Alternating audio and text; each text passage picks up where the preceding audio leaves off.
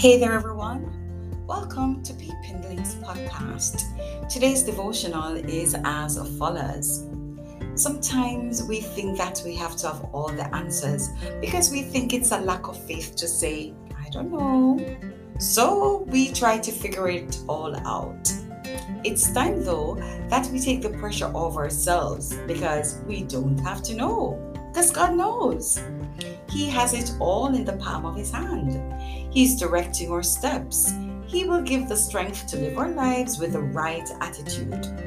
When discouragement comes our way, we just need to say, no thanks. We will keep our joy. God is in control of our lives. He's going to get us right where we're supposed to be. God's got our backs. Even on the good days, we need the humility to know that God is holding us in the palm of His hand.